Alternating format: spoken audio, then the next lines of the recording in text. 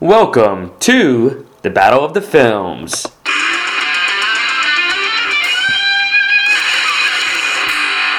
This is a popcorn and pop culture podcast segment. My name is Robert Ang. I'm going to be your host for this episode. In Battle of the Films, I am going to be matching up some random movies against random movies, and I will decide which film comes out on top victorious. You know what? Let's just get right down to it. Our first matchup today is going to be the 2013 drama Her versus Home Alone 2, Lost in New York. Well, it is getting down to the holidays season, and Christmas time is always one known for having many family films out there. Home Alone is usually one of the more popular ones. I don't know, I might be in the minority here saying that Home Alone 2 is just as good as Home Alone 1. Like, I feel like it's the same exact movie, and it just does things bigger and better. Sure, you always are going to kind of side with the original film. You know, the first time you see that original Home Alone film, you just have to jump on board with it. It has a lot of heart. You gotta love the storyline and love the hijinks that goes with it. Anyway, I'm getting way beyond myself because by far Her is a superior film. Love the Spike Jonze screenplay, and Joaquin Phoenix gives an absolute great performance. Her by landslide. Next matchup, we have Semi-Pro versus Appaloosa.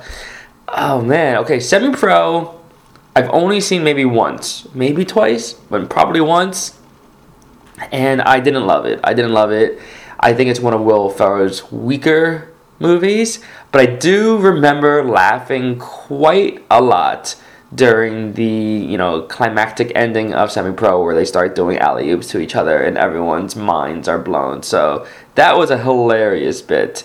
As for Appaloosa, this film I remember quite vividly because it was, we kind of called it a Rangers Fest. It was me and a couple of guy buddies, and we wanted to watch the first couple games of the New York Rangers season together, and we just got drunk. We drank a lot of beer.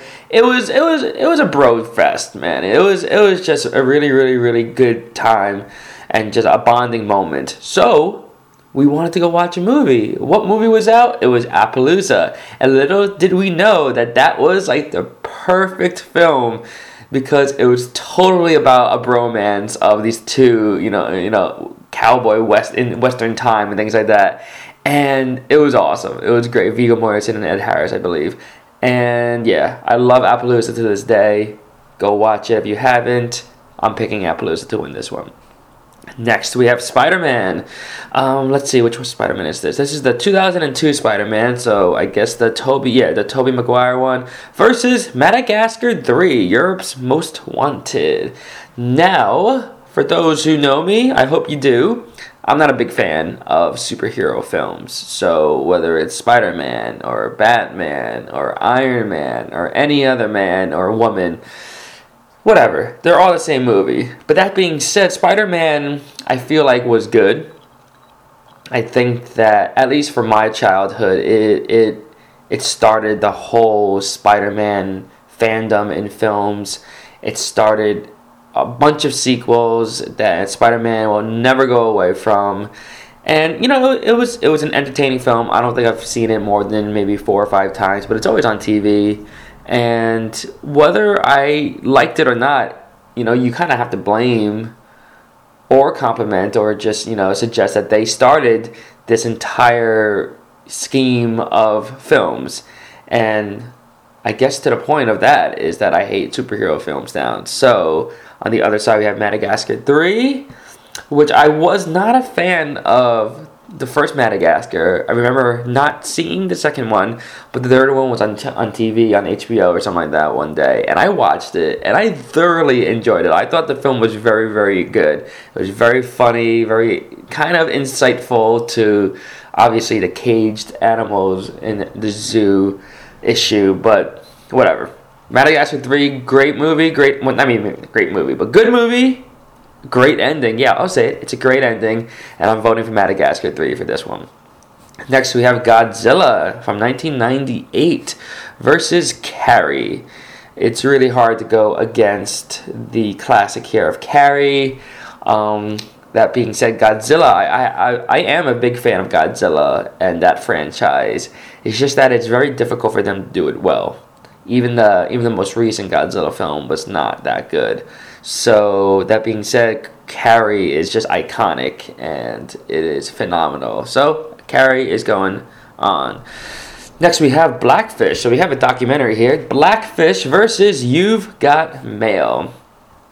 Yeah, it's really tough to kind of match up a documentary versus a non-documentary.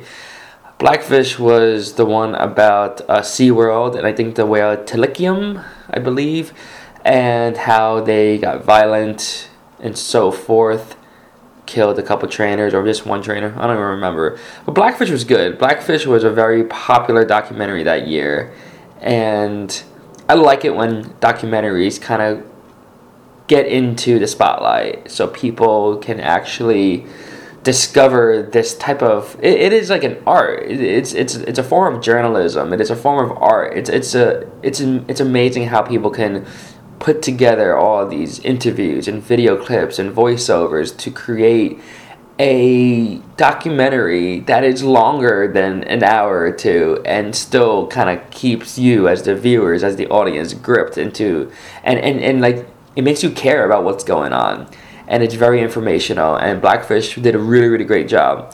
On the other end, though, we have You've Got Mail, a very, very enjoyable romantic comedy with Tom Hanks and Meg Ryan, not the only film that they were paired up to do.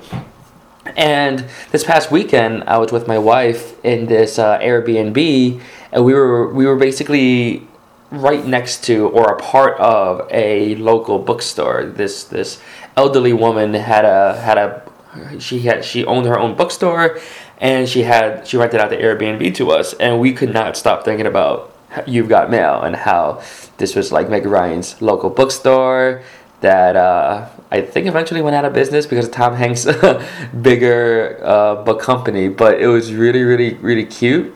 The movie was very, very good. It's your typical romantic comedy, so it's tough. I don't think that I would need to watch Blackfish ever again. Therefore, I'm going to be picking You've Got Mail in this matchup. All right, let's do a couple more. We have The Sessions. I think that's the Hawks film versus Face Off. Travolta and Cage. Now, Face Off was 1997, so I was merely a teenager, and this movie amazed me. I was just like, I saw the commercials, I saw the previews, I'm like, wow, this is an awesome action film.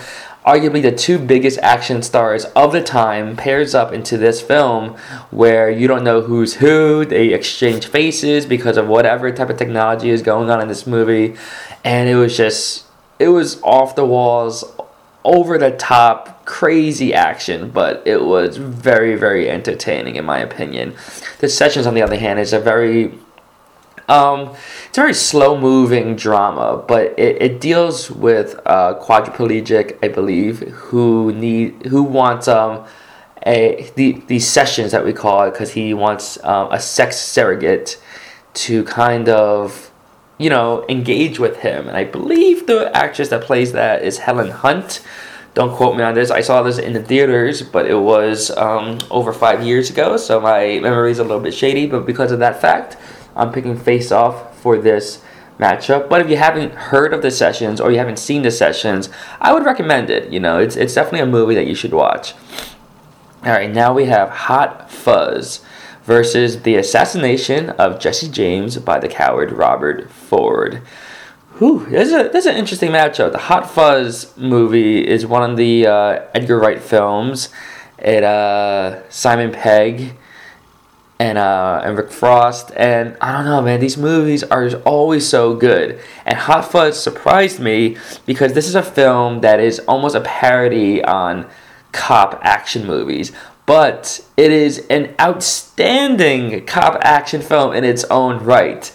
And that's what they do. That's what they do with like Shaun of the Dead and things like that. Like Shaun of the Dead was a really good zombie film, but it was a parody of a zombie film. So I don't know. These movies are just brilliant. On the other end, the Assassination of Jesse James by the coward Robert Ford is, I would consider, close to a masterpiece. It's a movie that's not easily not easy to watch because I believe the film's running time is close to 3 hours.